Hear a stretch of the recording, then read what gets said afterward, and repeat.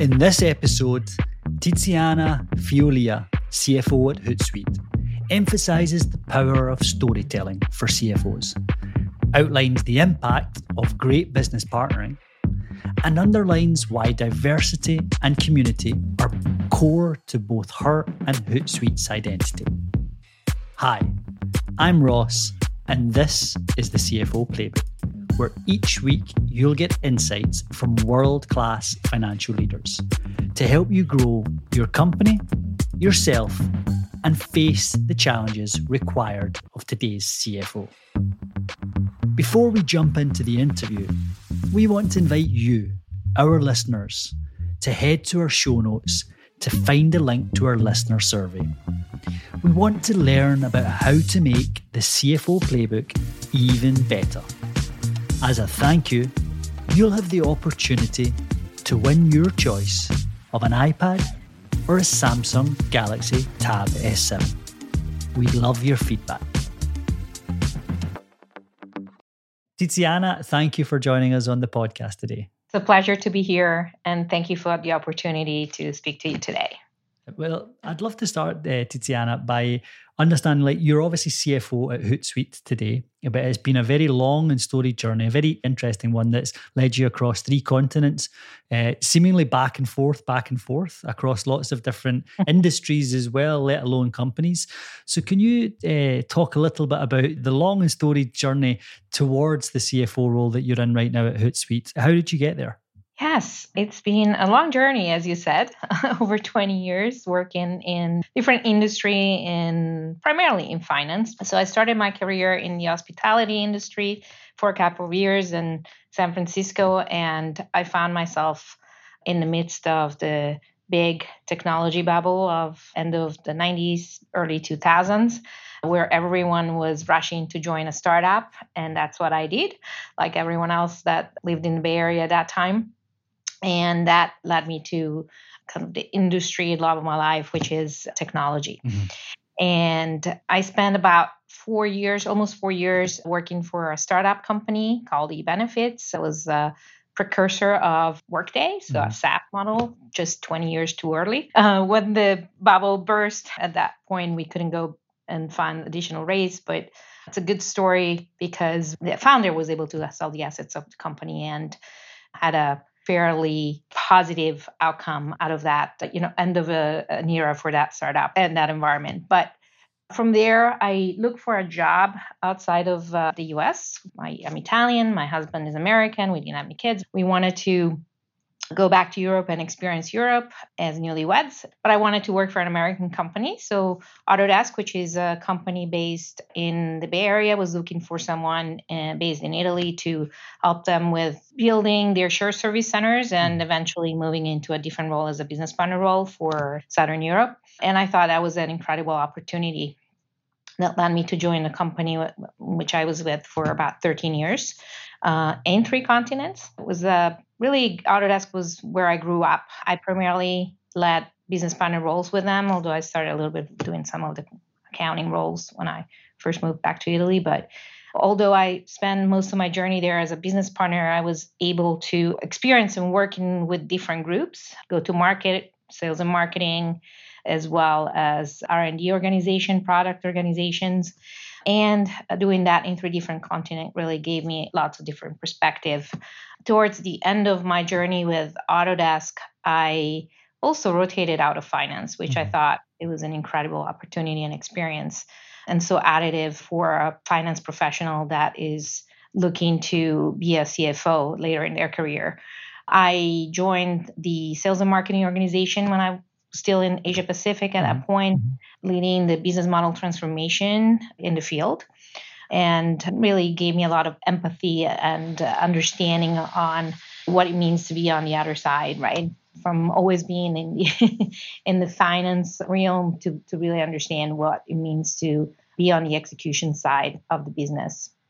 So with that, I then transitioned into a new role with a new company called PTC, also in technology, software, moving into a SaaS model, led that transformation from a back office side, which we no longer call the back office, we call the front office in the SaaS world, And I also manage global business operations, which was all new to me. So that was an incredible experience to rotate into a role that was more operational focused, where I really had the opportunity to learn and practice how to manage really large and lead large teams, but also think about how digital transformation can really create value for a company, even a technology company, which is pitching digital transformation to their customers.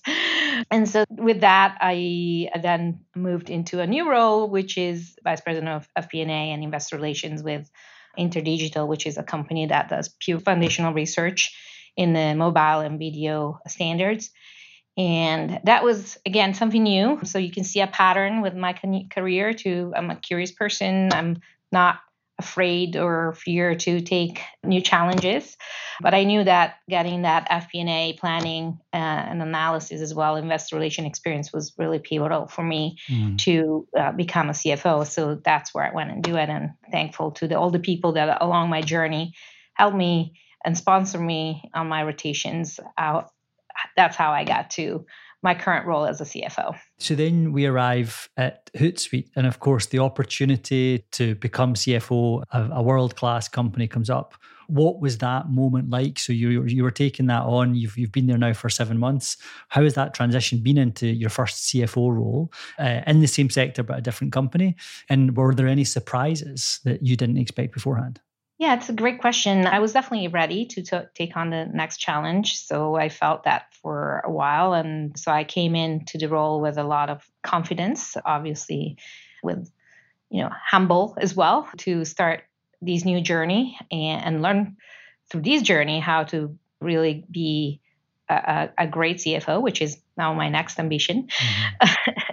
And lead the organization, lead the organization to success and build a world-class organization, which is really what I'm aiming for here.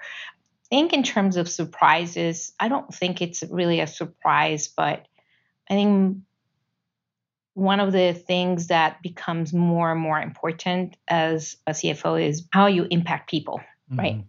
And how you lead and how you show up is ever more important in this role. Not just leading the CFO organization, but also being a leader for the entire company. And again, not a surprise, but something that it's different, I think, from being in a functional role. It's such an interesting point because, as you said, that the CFO, and this is something that we touch on time and time again with different guests, is that the CFO is often the CEO's right-hand person who they rely on the most for, like, not just to run the company, not just to manage investor relations and external relations, but also to be a sounding board for the CEO. Yeah. And so that role as a figurehead for the company, I'm sure, is something that is quite apparent in your role at the moment as CFO. Yes, for sure. I think the way I see the relationship between CEO and CFO, it's really to be equal, open partnership where we establish, a trusted partnership, but open, and one in which we are able to really talk to each other with no sacred cows, hidden agendas, and challenge each other as well.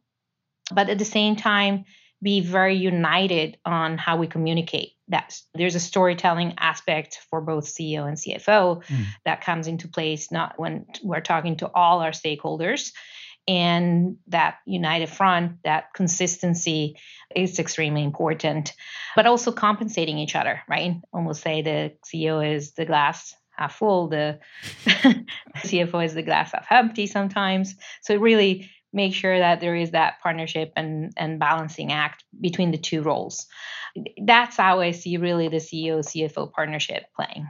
And when you're in a sector like technology, and you've been through, as you mentioned, you've been through .com bubble, the financial crisis, which didn't even get a mention in the long storied career, and then of course more recently with the pandemic. How do you then take that approach of being the CFO and needing to highlight risk and be a steward for the company, but also acknowledge that you're expected to almost always go through this rapid growth, if not hyper growth, in regardless of whether it's choppy waters or not?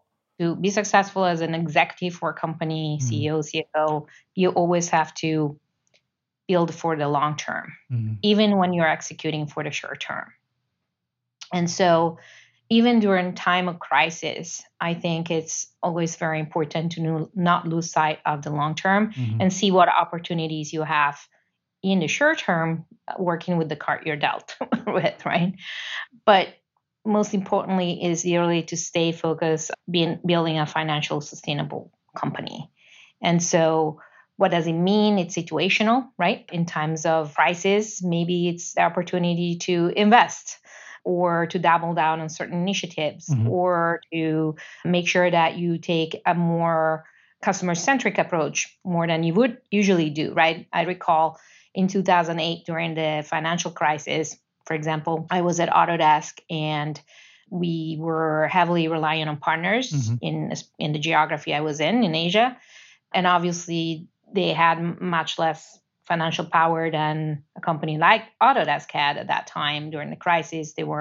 Some of our partners were local shops, and cash flow generations is their livelihood, right? And with the crisis, their livelihood came into question. So we had to quickly come up with a plan on how to help finance their business. And so changing credit terms. And so look at the opportunities that you have in front of you to continue to double down the investments you have with your customers and partners. I think it's an example I would bring. And you touch on that experience out in Asia. And I wanted to talk about that today because you were out there for a decade during a period of, that in terms of China itself, that China as a country was going through this incredible transformation. And you were at a technology company there during that period. What was that like as someone who's European by birth and maybe by education, and then spent a lot of time in North America, the bulk of your career, but then out there in China and then of course in a place where it's going to be the largest economy in the world very, very soon. And it's created some incredible companies. What was that experience like for you? I feel very lucky and privileged to have had the opportunity to be in China from 2008 to 2017, during a time when the country was going through a really major transformation. I'll always like to bring these examples just to get people to understand the change that I've experienced. When I first moved there in 2008, there was not a coffee shop. I think there's one coffee shop in the 5 kilometers radius from where I lived. By the time I left, I think there was a Starbucks in every corner, right? And so the middle class had really really, really, really changed the Chinese middle class. It really, really changed with all the economic impact that brings into a country. From a business perspective as well, I was there at a time where a lot of investments were going into China from multinational companies. A lot of knowledge transfer was also occurring, and lots of companies, that are now some of the biggest brands in the world, like Huawei, Lenovo, and you name it, Alibaba, and so on, were just not at the beginning, but some of them were actually at the beginning of their life. If I think back, one of the biggest learning for me or observations for me was the pace of transformation was so much faster than what we experience in the West. And so that experience led me to really be adaptable and flexible to that pace of transformation. That's probably one of the biggest learning that for me, it's transferable as well, because I look for that pace when I look at how you transform, how you reaccelerate business growth and opportunities. I'll tell you, when I came back to the US, it was a little bit of a culture shock from a digital perspective, because from my personal experience, we used WeChat, and you did everything through that platform, literally everything. Anything you can think you do during the day, 80% of that was done through that platform. And I came back to the US and I had to use text messages again. It's back 20 years.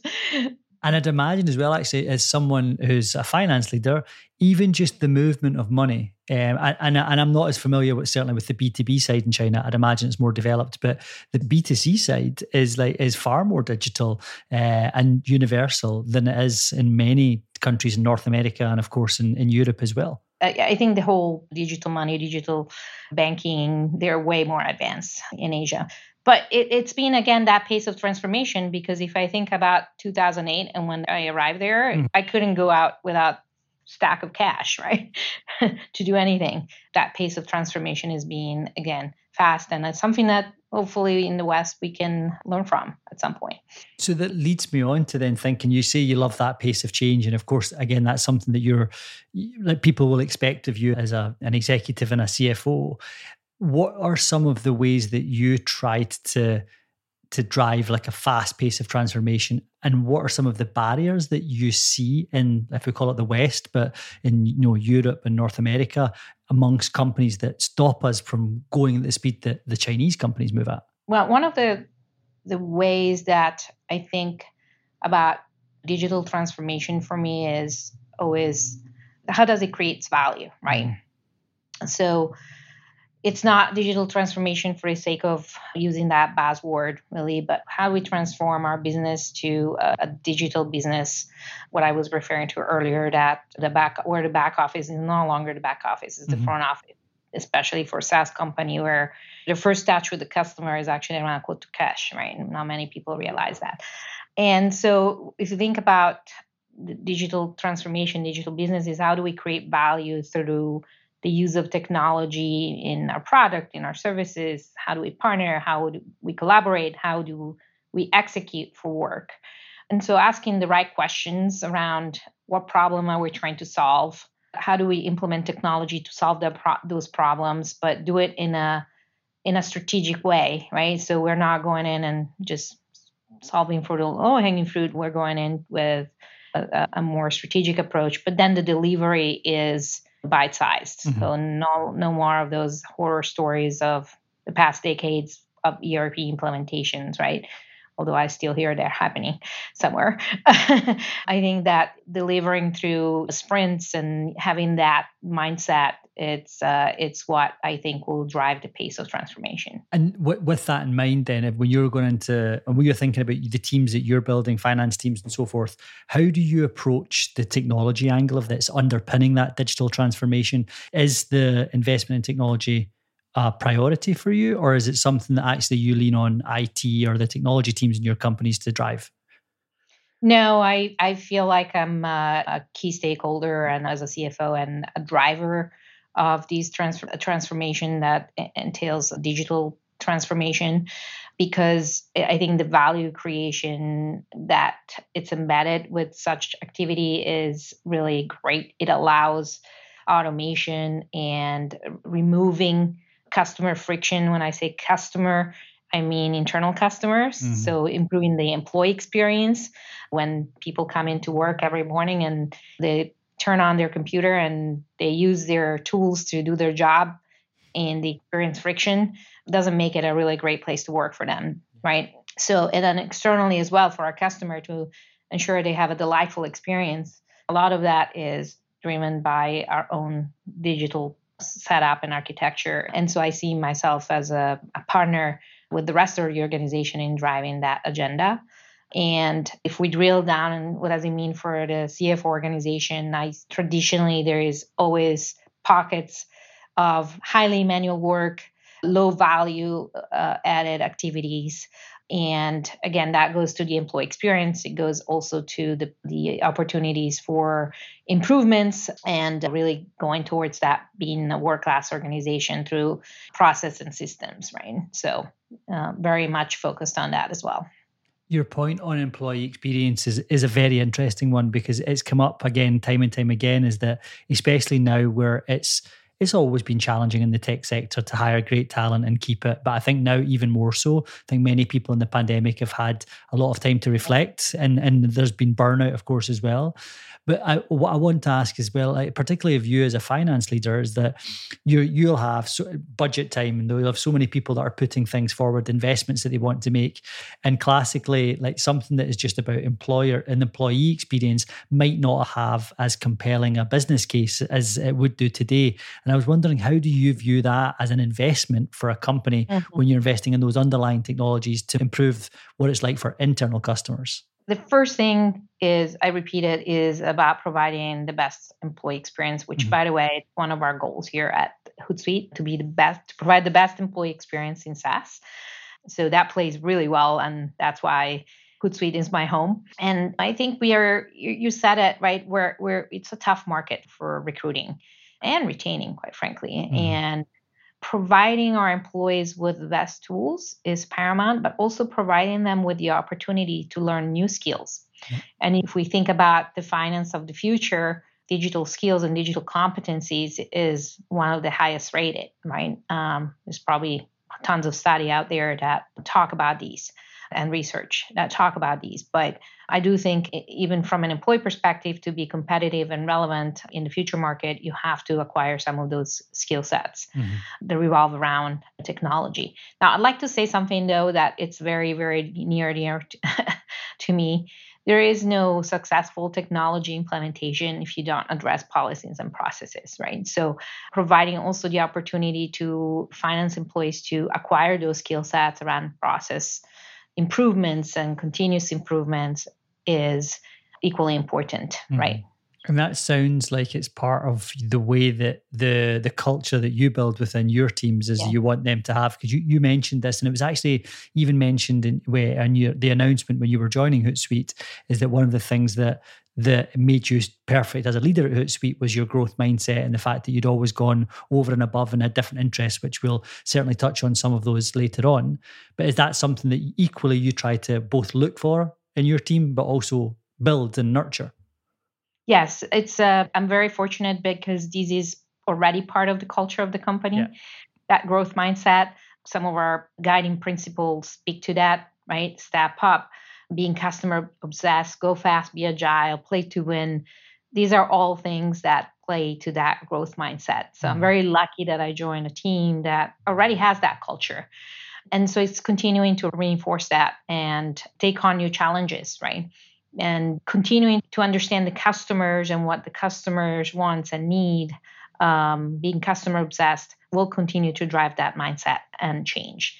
I believe that every single employee at the company, and also everyone that works in finance, is a business partner to the rest of the organization, right? So with that, you always have to think about how you can make things better. I'm glad you touched on business partnering because given that so much of your career was in business partnering, at least the central part of it, I'm sure you've got some very strong opinions on what makes a great business partner and perhaps what makes someone who's not succeeding in the role. How would you describe a great business partner, especially someone within finance? So a great business partner is someone that gains the trust, someone that is able to listen, but also that is able to have that conversation about challenging the status quo. I mentioned earlier around the CEO CFO relationship almost being like a equally open partnership where there is no hidden agendas and anything can be brought to the table. And so I see it exactly the same way at any level of business partnership. Through that constructive conversation, you can get to better outcomes. And so listening, guiding, and becoming really a trusted advisor is how I think you can be a really effective business partner. Building personal relationship is key as well. It's just human nature, right? We spend almost more time with each other at work than we actually do with our family, if you count the number of hours. So it's very important to have those personal relationship as well embedded into that, professional relationship. And then if I think a little bit more about as you grow in your career and you continue to be a trusted advisor, I think it's very important to do that more and more through storytelling and alignment around that. So if I think about my relationship with the CEO and how I strive to become a better partner for him, is to really tell a story through numbers, bring the numbers to life, and really get to the why of things. And then if you get to the why of things, that's the point where you support value creation, right? And value creation is, could be financial value creation, it could be human capital value creations, it could be, how do we really ends up being building a best place to work at the end of the day. In mentioning business partnering, it led me on to a topic that I really wanted to touch with you because it's something that you're clearly very passionate about, which is about building the team and then the creation of diversity within the team. And then, of course, one of the things that you're deeply involved in is about actually creating diversity in other fields such as STEM and so forth. So can you talk a little bit about your attitudes and like views on diversity, both within your teams and then more broadly, actually why you got involved with Full Steam Forward and was one of the co-founders for that, because it's such a fascinating initiative? I'll start with one of the reasons why I joined Hootsuite is because I think is just an amazing company with a great culture and one that really value diversity, equity, and inclusion. As I mentioned earlier, that we strive to provide the best employee experience in SaaS, which means we want to be a place where every employee feels safe, feel welcome, feel value, and feels empowered to really do their best work. And that's, for me personally, is really, really important. And the tone is set at the top. Our Chief People Officer, Tara, and CEO, Tom, and everyone else in the ELT team have done an incredible job to build this culture even, before I came in already. And we do these through measurable actions. An example is that we are pledged to honor equal pay. We have equal pay assessment every year, and we're very proud that we have achieved pay equity at Hootsuite. So that goes to the entire company, not just the CFO organization, which is amazing. Mm-hmm. We have a series of health and wellness initiatives. We have Wellness Week off in June. We support mental health through various initiatives, but as well through our insurance packages. Very, very focused on that as well. And then we really value community. One of our guiding principles is being neighbors and allies. Mm-hmm. Okay.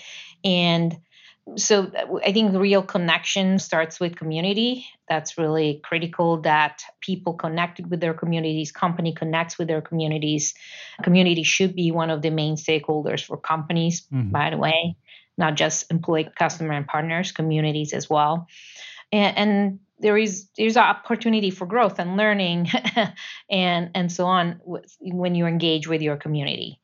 So that's something that it's very relevant at Hootsuite. We not only preach about it, we act on it.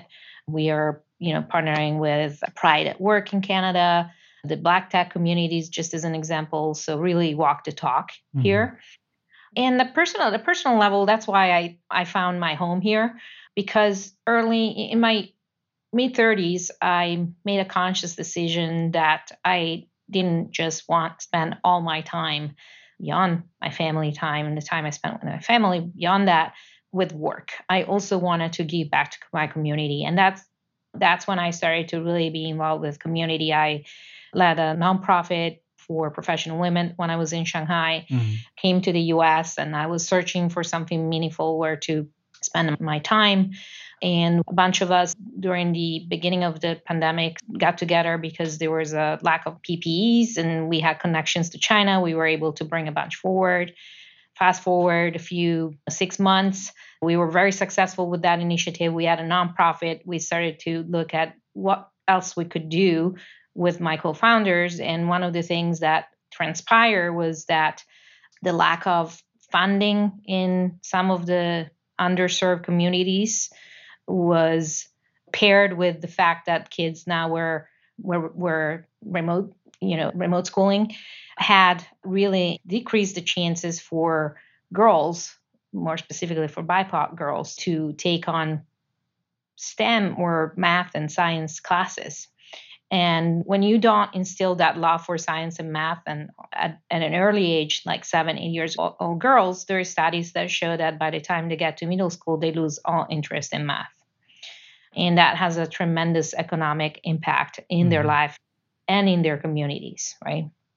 And so one of my co-founders had a for-profit company that focused on education, STEAM education. And so through generosity, we repurposed some of that and adapted it for an after-school programs here in that we could deliver to 3rd and 4th grade girls from underserved communities. And we now have 100 girls going through that program. It's heartwarming when we see the feedback that we receive from them. For me, it's really a dream come true because I'm able to merge my passions, which is technology, and really helping girls to get into a place where they have a choice at some point, a choice to go into STEM because they know what that means and they understand. They have role models they can look at and understand how their life can evolve and what success can mean for them. It's incredible. And the topic itself of like trying to encourage, and you're obviously working with underserved communities in particular, but for all girls, like trying to encourage participation in STEM is a worldwide challenge. When many moons ago, when I was at Dropbox, one of the topics that used to come up time and time again was how do we get better diversity? And Dropbox had a lot of good intention, but it was facing, particularly in some departments, particularly engineering, a real challenge trying to get to anywhere near even close to parity on gender, let alone on ethnicity, which was also challenging. And having recently become a father, I've noticed you become very aware of all the conditioning that happens very early on in a child's life. So you're dealing with it as you said, at that stage of like 7, 8 years old. But of course, so much of the conditioning happens even before that in the toys that children are given when they're younger. That's right.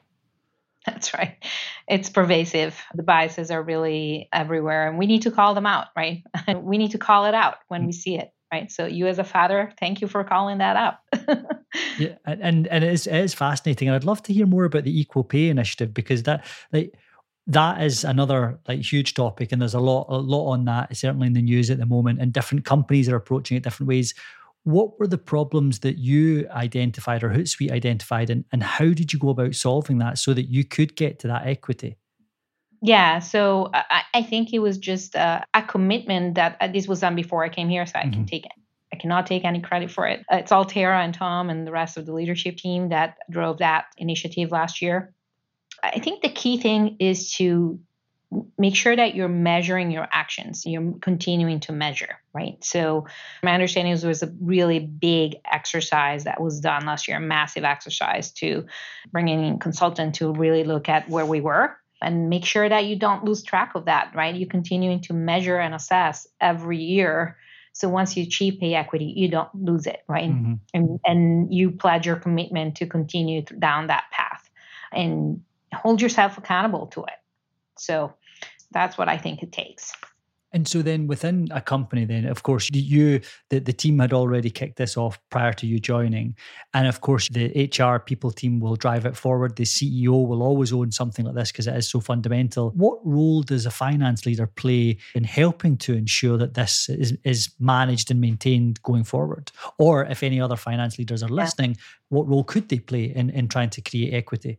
Well, I think the first step entails a pretty significant financial commitment. And so probably that's one of the barriers for companies to start, or barriers that, that could be overcome. But certainly it looks like a barrier, right? And because there is pay inequity. So once you go and look at it, you'll find it, and there is a cost associated to overcoming that. And so the CFO, along with the CEO, have to understand that there is a financial commitment and support that financial commitment in the long term, with understanding that there is a first step that will have financial implications. That's, I think, the best description of how a CFO can be supportive of those type of initiatives. And I guess connecting a few of the dots that you've mentioned here is the CFO can also help by telling the story to external investors about why this is the right move long-term for the company, even if in the short term it's going to require significant investment to get to that parity. Again, it goes back to creating the best employee experience, right? We want to make sure that everyone feels that they're valued. There's inclusiveness in how we manage our business. And that's really important, I think, in a competitive labor market, to see what kind of company you're going to work for and what guiding principle and are put in actions should be a decision factor on joining a company. And new generations value these more and more, I think. I agree. I think you can see that change generational. And you could also see that there's certain companies like Hootsuite and others that are leading the way, and that is acting as a catalyst for others to follow. Absolutely. And amplify the message helps too, right? So be very proud of what you do and talk about it because that amplifies the message. Absolutely. Absolutely. And so Tiziana, as we're drawing the interview to a close, I always like to ask, like, that for anyone that's listening that would like to become a CFO one day, what advice would you have for them, given the path that you've been on, all that you've learned, so that they would be ready for when the time comes and could be successful in the role? Be a continuous learner, always. Any type of career progressions, whether in finance or not, really stems on the basis of continuous learning. Education, it's one of the major catalysts as well of success, but it doesn't have to be done necessarily through institutional education. You can just be a continuous learner. Be curious and don't be afraid to take on new challenges, even when you feel fear that you might not have everything you need to be successful at the role. We all should take different roles when we're not 100% ready. Why take a new role if you feel like you can master that job, right?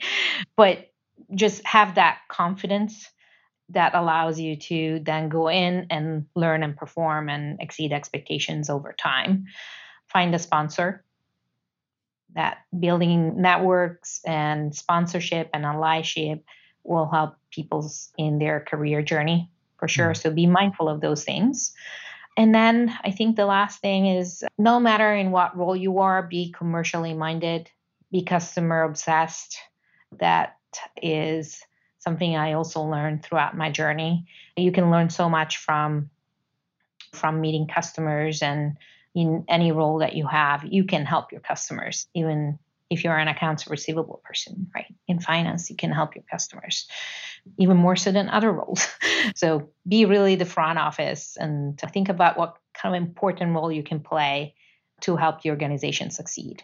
I think that's very, very sage advice for anyone that's listening. Tiziana, thank you so much for joining us on the podcast today. We really appreciate you taking the time. Thank you, Ross. Thank you for having me here today. One last thing. We want to hear from you, our listeners, to learn how we can make the CFO playbook even better. Head to our show notes to find a link to our listener survey. As a thank you, you'll have the opportunity to win your choice of an iPad or a Samsung Galaxy Tab S7. We'd love your feedback. This show is brought to you by Soldo, the brighter way to manage business spending and expenses.